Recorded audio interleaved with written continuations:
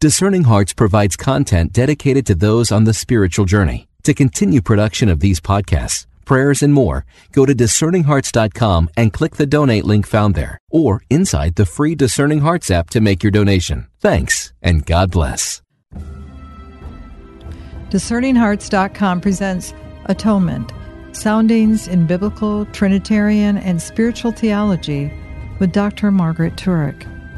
Dr. Turek is a professor of theology and chair of dogmatic theology at St. Patrick's Seminary and University. She received her doctorate in sacred theology at the University of Freiburg in Switzerland. Her other publications include Towards a Theology of God the Father, Atonement, Soundings in Biblical, Trinitarian, and Spiritual Theology with Dr. Margaret Turek. Here is your host, Evan Collins. I was thinking of it because it's like and this is something I can't remember which page it is in the book, but it's definitely something that I got from Ratzinger for sure. The only way that, and just a reminder that for myself, even in this conversation, is the only way that we are saying that the Father is suffering is because this is love. We're talking about love specifically here. And so there's a lot of poetic, analogous language, but here's something that I think is important is that we have to speak in this way to be able to talk about these mysteries. And these are things that it's not just an idea that is unique. It's not germane to your thought alone. Like, this is Christ on the cross.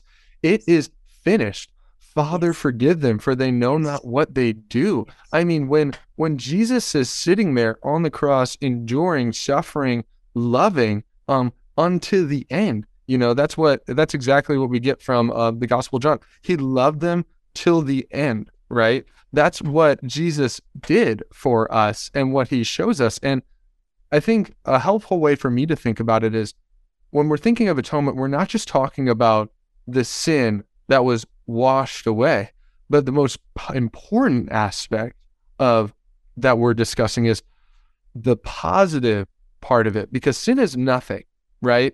I'm thinking of in Catherine of Siena's dialogue, sin is nothing. The love of Christ, now that is something, that's the deepest thing that we can imagine, is the Trinitarian, this notion that God is love. And there is no area of estrangement or experience of hiddenness of God in our lives where his love is not actually the most fundamental reality that is present. And what we see in the drama of atonement, in you could almost say the mythological expression that's happening in the passion narrative, what we're seeing is, well, one, it is actual history that happened, but two, we're seeing the depths of what it means to say that God is love revealed in the experience of history, I mean, and that is a very important for me as a follower of Jesus. That is the most important thing for me to keep in mind as I look at Christ and I sit here and think of his words to me, follow me. And then his words also, pick up your cross and follow me. And you have to say to yourself, what does that mean for me? What does that mean for me? And then you have to look at this and exactly what we're talking about. Well, what is the love of the Father? And what is the love of the Son? And then exactly what we're talking about here, we're not called to co-atone in the sense of to just muster up the strength to be able to wash away the sins of others, but instead, by the grace of the Holy Spirit, we're participating in the sonship of Jesus Christ as children of the Father. And that's how we co-atone, is we actually act as Jesus in the world. I am going to read a section of Balthazar discussing what discipleship entails that you have in your book from Theodrama 4. This is on page 170 and 171. So kind of to give a little bit of a brief recap going on here, where we talked about how on our own, we could never atone in the capacity that's needed because we could never fully reveal the Father's love in the way that Jesus does as the only begotten Son, the perfect son of the Father. But what Christ gives us in the gift of being Christians in the church is that we get to participate in his sonship. So his representation is what enables us to collaborate as sons in the Son. That's how you word it in the book. And to kind of put that into normal speak, what I was referencing earlier, Christ calls us to be his disciples. And this is really common language in the church, but I want to remove some of the buzzwordiness of that. And something that I think is so good about your book is there's a buzzword, being missionary disciples. That's a buzzword. The universal call to holiness, that's a buzzword. Now, these are very deeply true aspects of what it means to follow Christ, but I want to dive into that a little bit. And we talk about how the doctrine of discipleship and atonement is one that you say advocates the universality and prodigality of the Christian's love.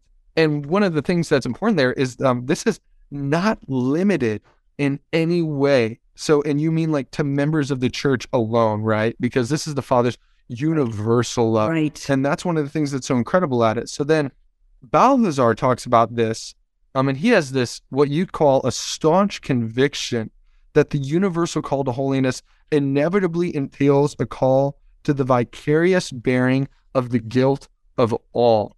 Strong language. Now I'm going to quote Balthazar a little bit, and maybe we can dissect this a little bit, and I think it'll be very fruitful too. So this is Balthazar speaking now. Quote, discipleship brings with it the gift of participation in the cross and resurrection of Christ.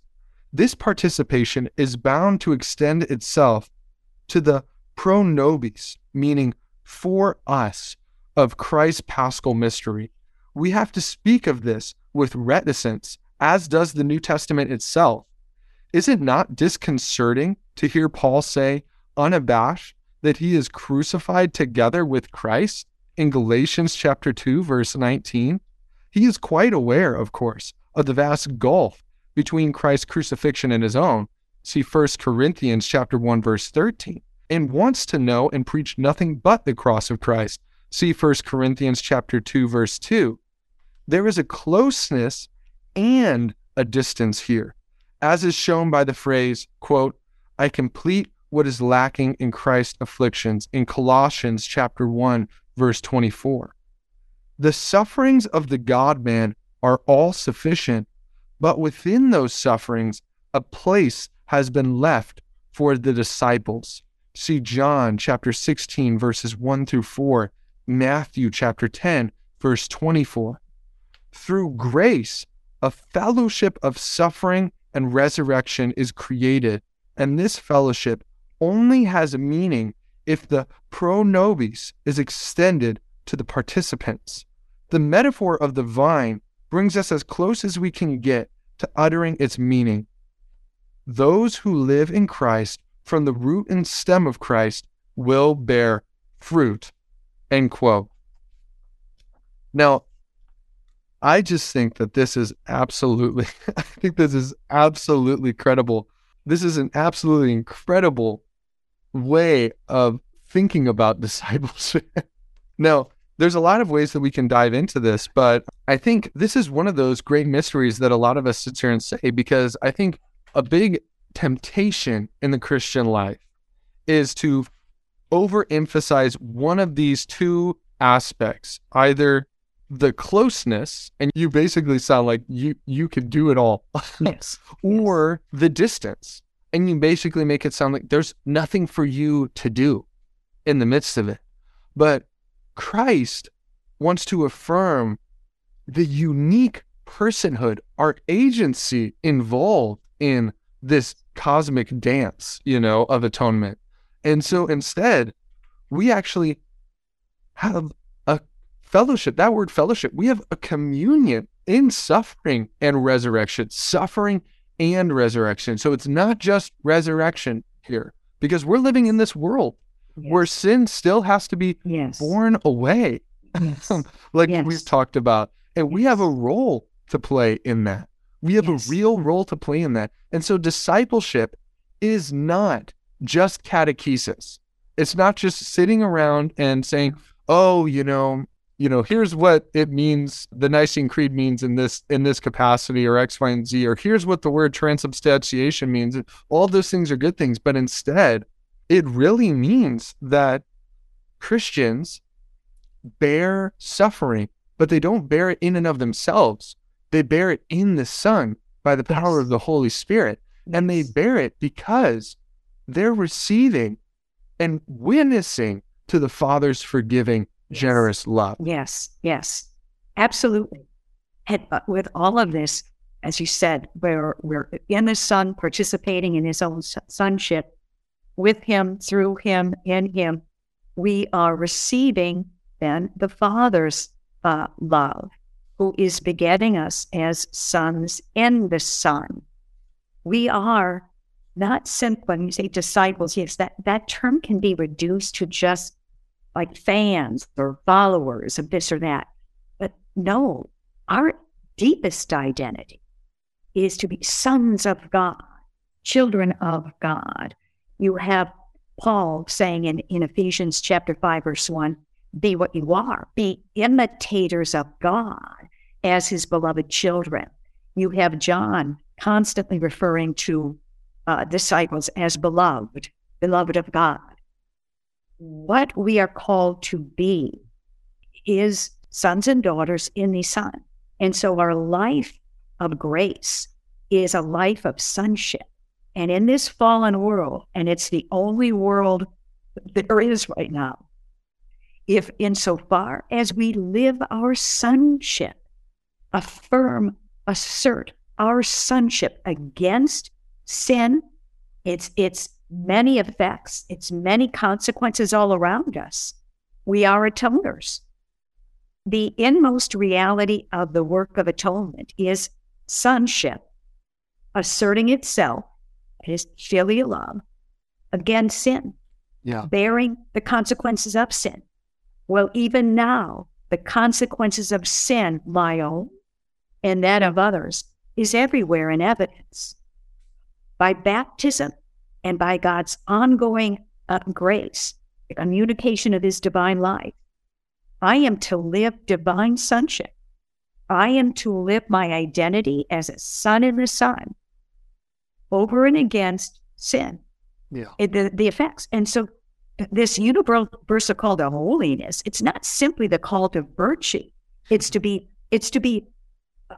holiness of sons of God, be imitators of God as his beloved children, and live in love, filial love, as Christ did, and as he bore the sins of the world. So it comes down to this: be what you are and act accordingly. Since we are sons by grace, we must act as sons, living out filial love in the face of sin. We bear the consequences of sin with our filial love, and thereby we atone. It's a mission. It's a task. If salt has lost its saltiness, who can restore its savor? And that's exactly what I think of. Salt is supposed to be salty, and Christians, this is what we are. This is what we are, So that's one of the things Christ is calling us to be. He's saying, you don't and I think this is one of the things John Paul II in Salvici Doloris says, that the redemption, this is one of the things you talked about, if Christ's mission of redemptive love suffering is open to the participation of all, redemption lives on and develops in history in the mystery of the church as the mystical body of Christ. Yes. If his sonship lives on in us, therefore his mission of sonship lives on in us. If his sonship lives on in us, if we participate in his sonship, we participate in his mission of atonement, because all atonement is sonship. That's right. Asserting itself by bearing the effects of sin. That's what sonship does in this fallen world. If we participate in his sonship, and we do, if we are given the spirit of sonship that animates our hearts, we are empowered thereby to live the mission of sonship, to give expression to this sonship over against sin. And that enables us, and that actually we're commissioned, that we're equipped and we're commissioned belong with Christ, to prolong his mission of atonement. If we prolong his sonship, we prolong his mission of atonement. They're one and the same, as you pointed out.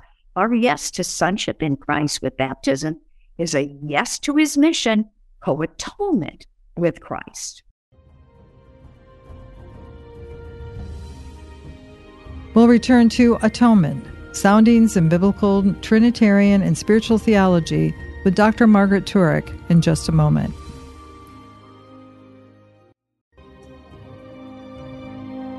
Did you know that Discerning Hearts has a free app in which you can find all your favorite Discerning Hearts programming?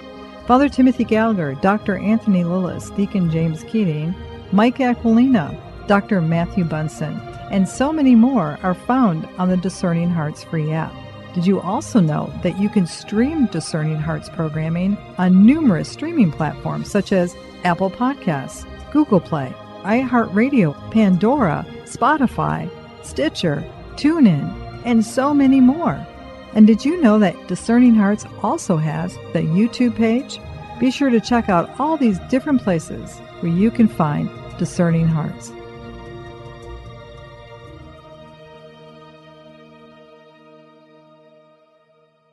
Litany of Humility. O Jesus, meek and humble of heart, Hear me. From the desire of being esteemed, deliver me, Jesus. from the desire of being loved, Deliver me, Jesus. from the desire of being extolled, Deliver me, Jesus. from the desire of being honored, Deliver me, Jesus. from the desire of being praised, Deliver me, Jesus. from the desire of being preferred to others, Deliver me, Jesus. from the desire of being consulted, Deliver me, Jesus.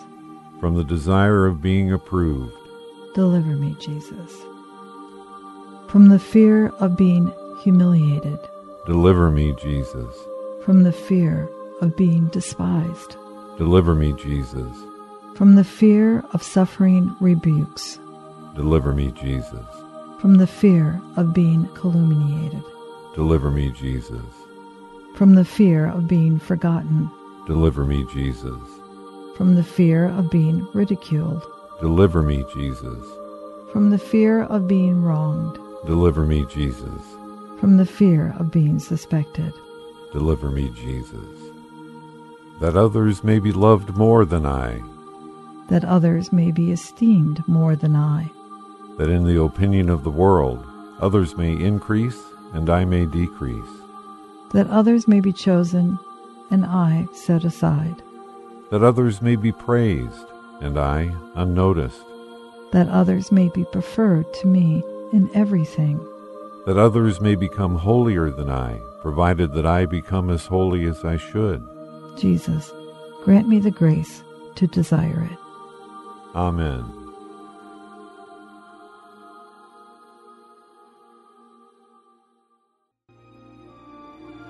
We now return to Atonement, Soundings in Biblical, Trinitarian, and Spiritual Theology with Dr. Margaret Turek.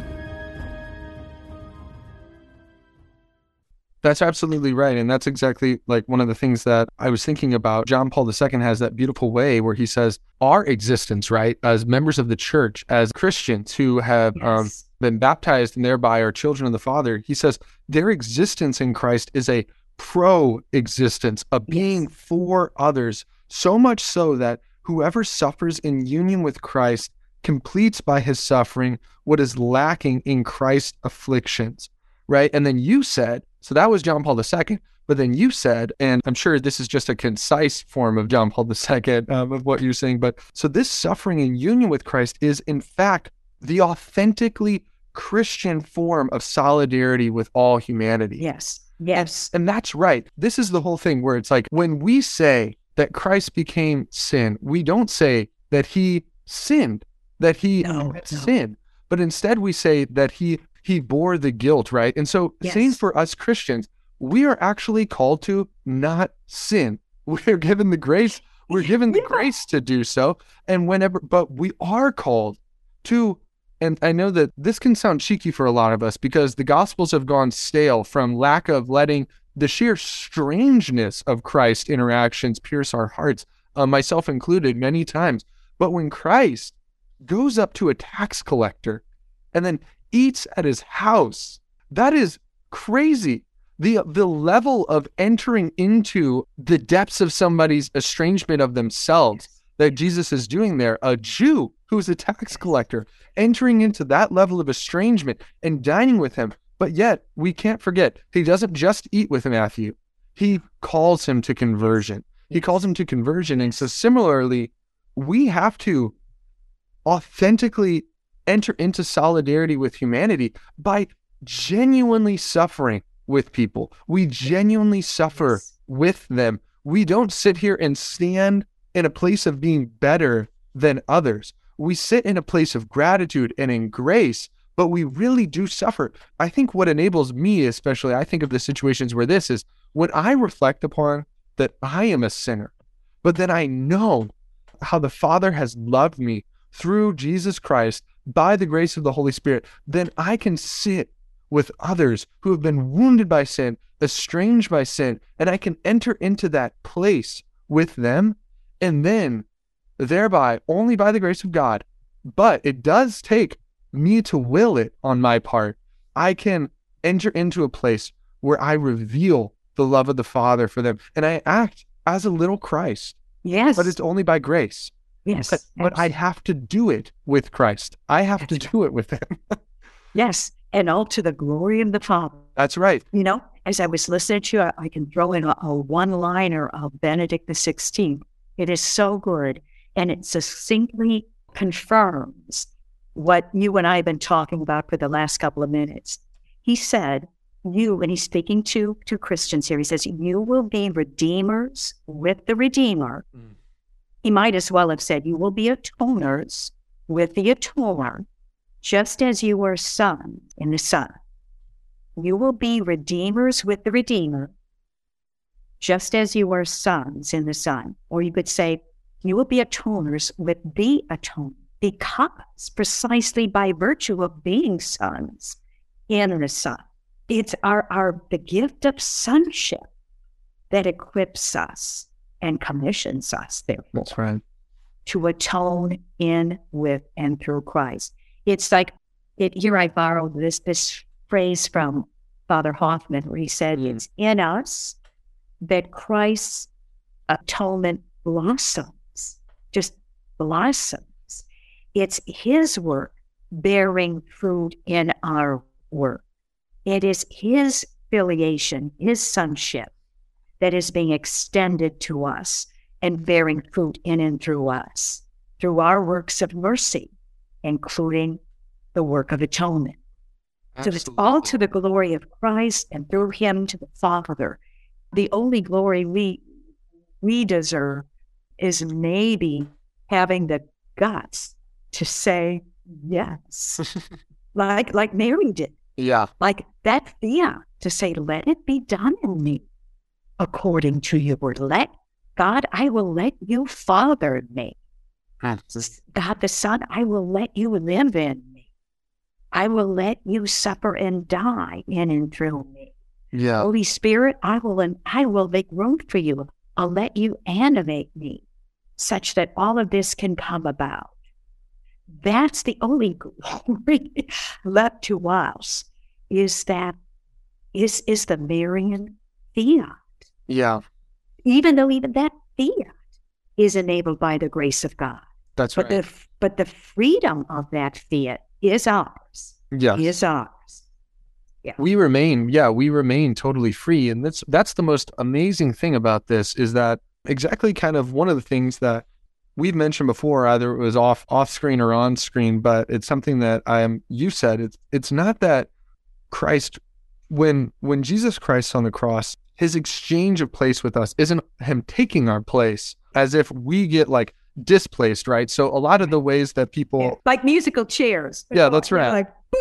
Yeah, that's the get out of jail free card that I like to talk about. Christ says, you're about to walk into prison, and Jesus says, okay, like actually I'm going to put on an outfit and look like you, and then you get this or whatever, and he displaces us. But rather, what's happening, and this is that difference between the negative influence and the positive influence, is that we are being placed, we are being in place, reestablished as children of the Father. And so what ends up happening then, and I think that this is important because we're talking that's about... the true meaning of being born again. But go on. That's right. Yeah. That's exactly what it is. So then that's exactly the way that I wanted to go about this is I think this puts the sacramental life into the proper light. This is a really proper angle for it, because when we are baptized, and as St. Paul says, when we die in baptism, in a sense, we put off the old man, we put on the new, which is Christ, but yet we are still us as persons.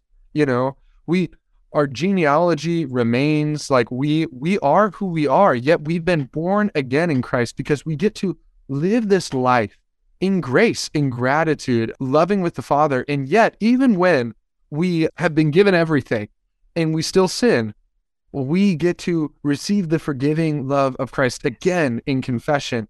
But then we receive, of course, the grace that would correspond to maturation in the Christian life and confirmation, because the Holy Spirit's already within us, but we're having that stamping, in that deeper capacity, you might say, in confirmation. But one of the things that I think is important, and you do mention it in your book, and for some people, you might have already made this connection in listening. This is something that I thought was absolutely fantastic, but the mode of living we're talking about, co-atoning in Christ, this is what it means to live a Eucharistic life.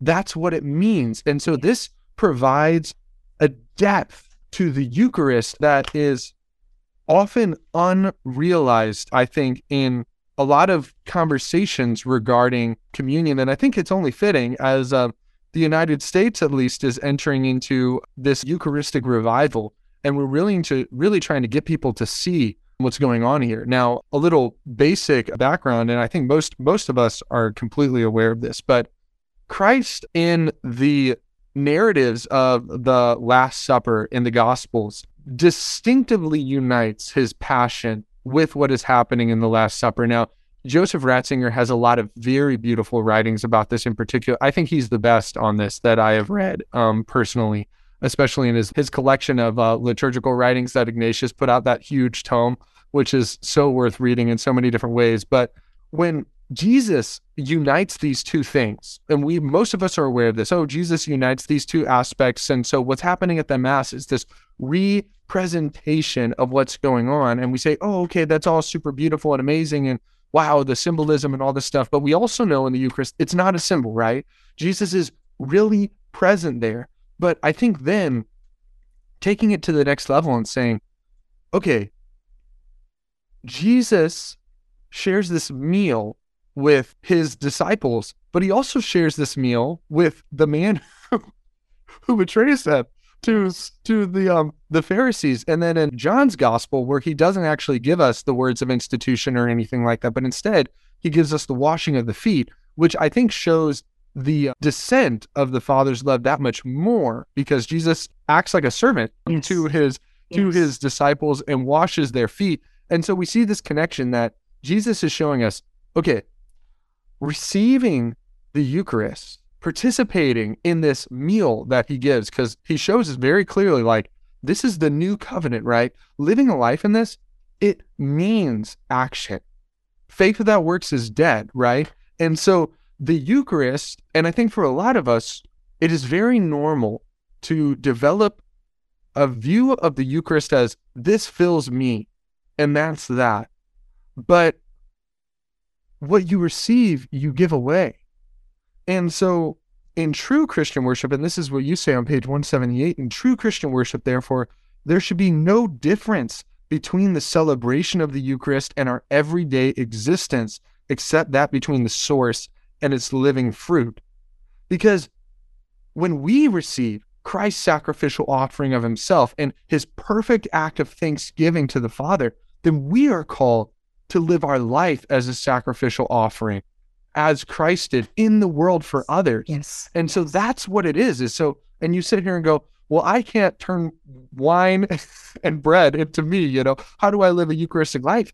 This is what it means to be a saint, is you go out and you offer yourself up in a life of martyrdom, a life of witnessing to Christ. Now, that I'm not necessarily implying that everybody who's a Christian is going to get killed by other people. But you know what?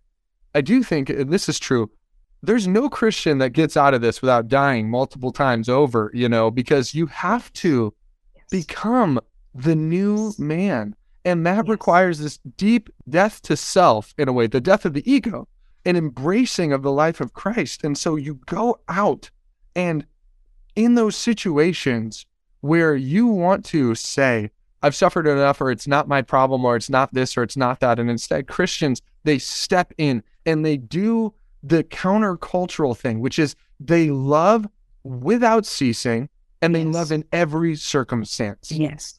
So when it was culturally normal for the Romans to kill abnormal children by leaving them out to starve, the Christians collected them and they brought them in and they raised them. When it was culturally normal to engage in, basically, I'm thinking of in Nazi Germany, when it was culturally normal to engage in this horrific anti-Semitism or something like that, I think of somebody like Dietrich von Hildebrand, where he actually, when he was working at the University of Munich, he says, I had a Jewish ancestor because that's how deeply he wanted to oppose anti-Semitism, because he thought it was absolutely absurd. And he stepped into the gap so much so that he ended up getting put on the Nazis' blacklist, and he had to flee the country because he was going to be executed if he was captured, him and alongside his family as well. And so you sit here and you think, why would he do that? There was a story that it's one of my favorites. In his second wife, after his first wife had passed away, he married a woman, Alice von Hildebrand, who recently passed away, who's also fantastic in so many rights, a lot of the works that she's written.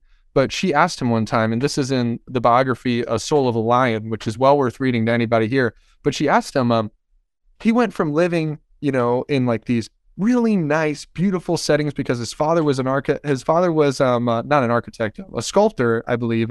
He was, of course, a philosopher, and he sat and had all these meals with these super popular, famous people and musicians and X, Y, and Z and stuff. And he lived this great life and was well respected and always got to meet the Pope and everything. And then he ends up being exiled and living basically like a homeless person with his whole family. He doesn't just have a wife, he has a son who also is married and has children and all these things. And they all get corralled in this because he was going to live like Christ no matter what. And she asked him, was it hard to go from living basically in these this manner, basically the elites, to living like in pretty much squalor? And he said, I would never disdain an opportunity to receive Christian charity, because that's how deeply he believed in being like Christ, the call of it, because for him, there was no other option, because that's what the gospel called for.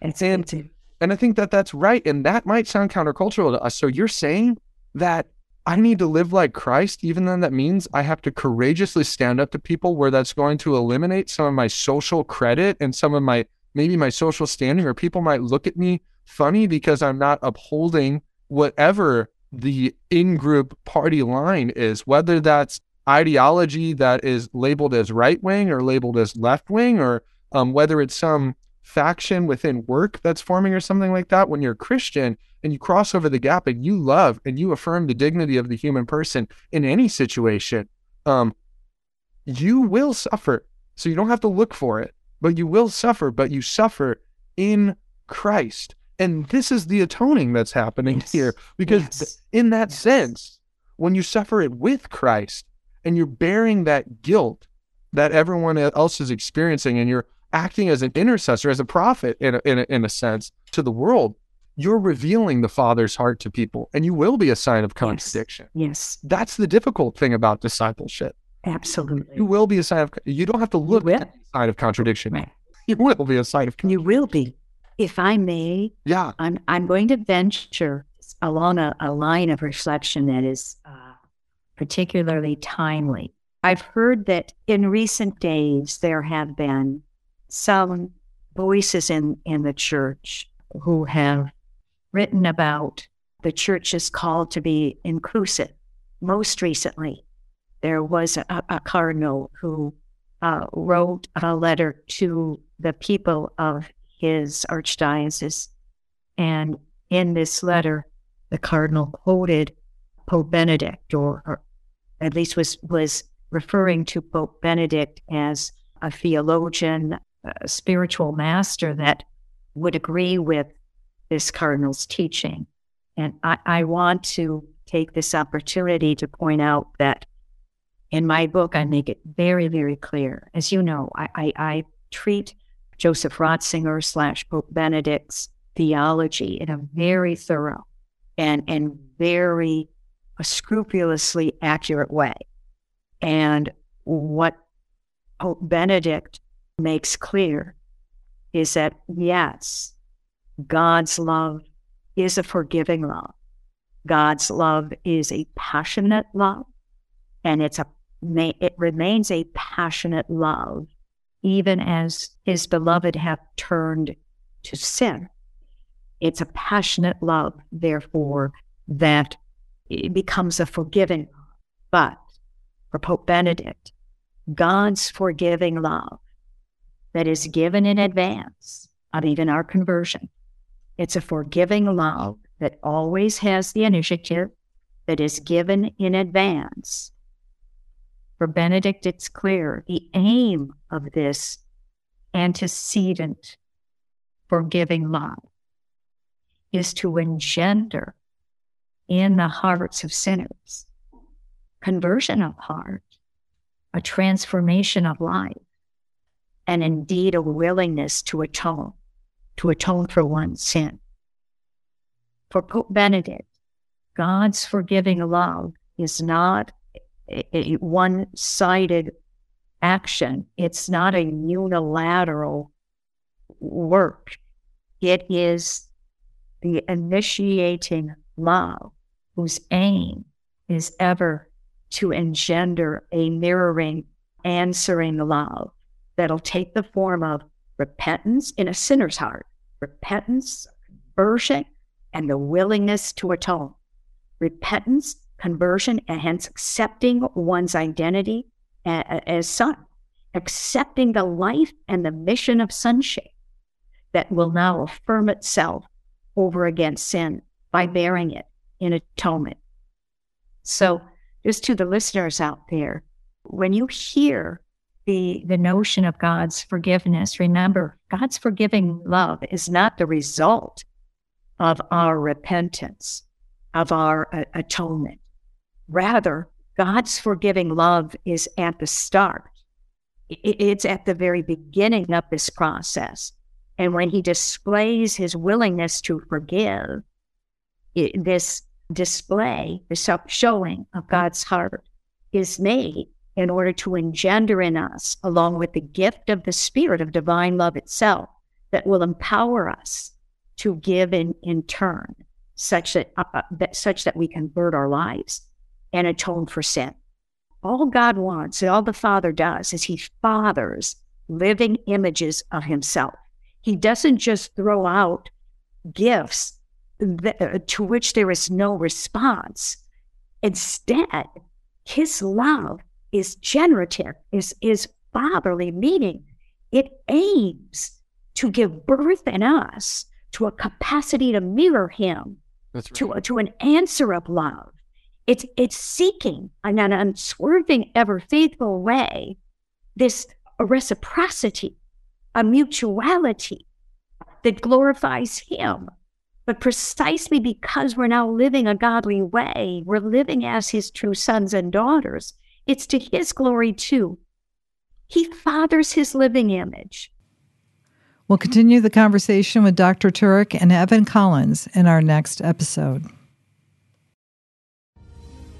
You've been listening to Atonement, Soundings in Biblical, Trinitarian, and Spiritual Theology with Dr. Margaret Turek and your host, Evan Collins.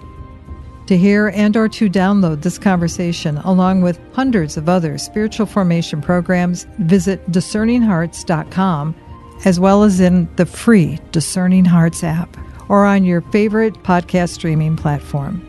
You can also view this conversation on the Discerning Hearts YouTube channel.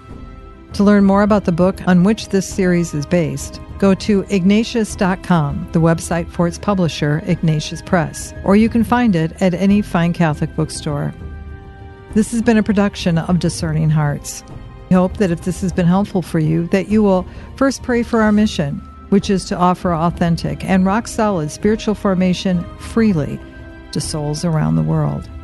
And if you feel this worthy, please consider a charitable donation, which is fully tax-deductible, to help support our efforts. But most of all, we hope that you will tell a friend about DiscerningHearts.com and join us next time for Atonement, Soundings in Biblical, Trinitarian, and Spiritual Theology with Dr. Margaret Turek.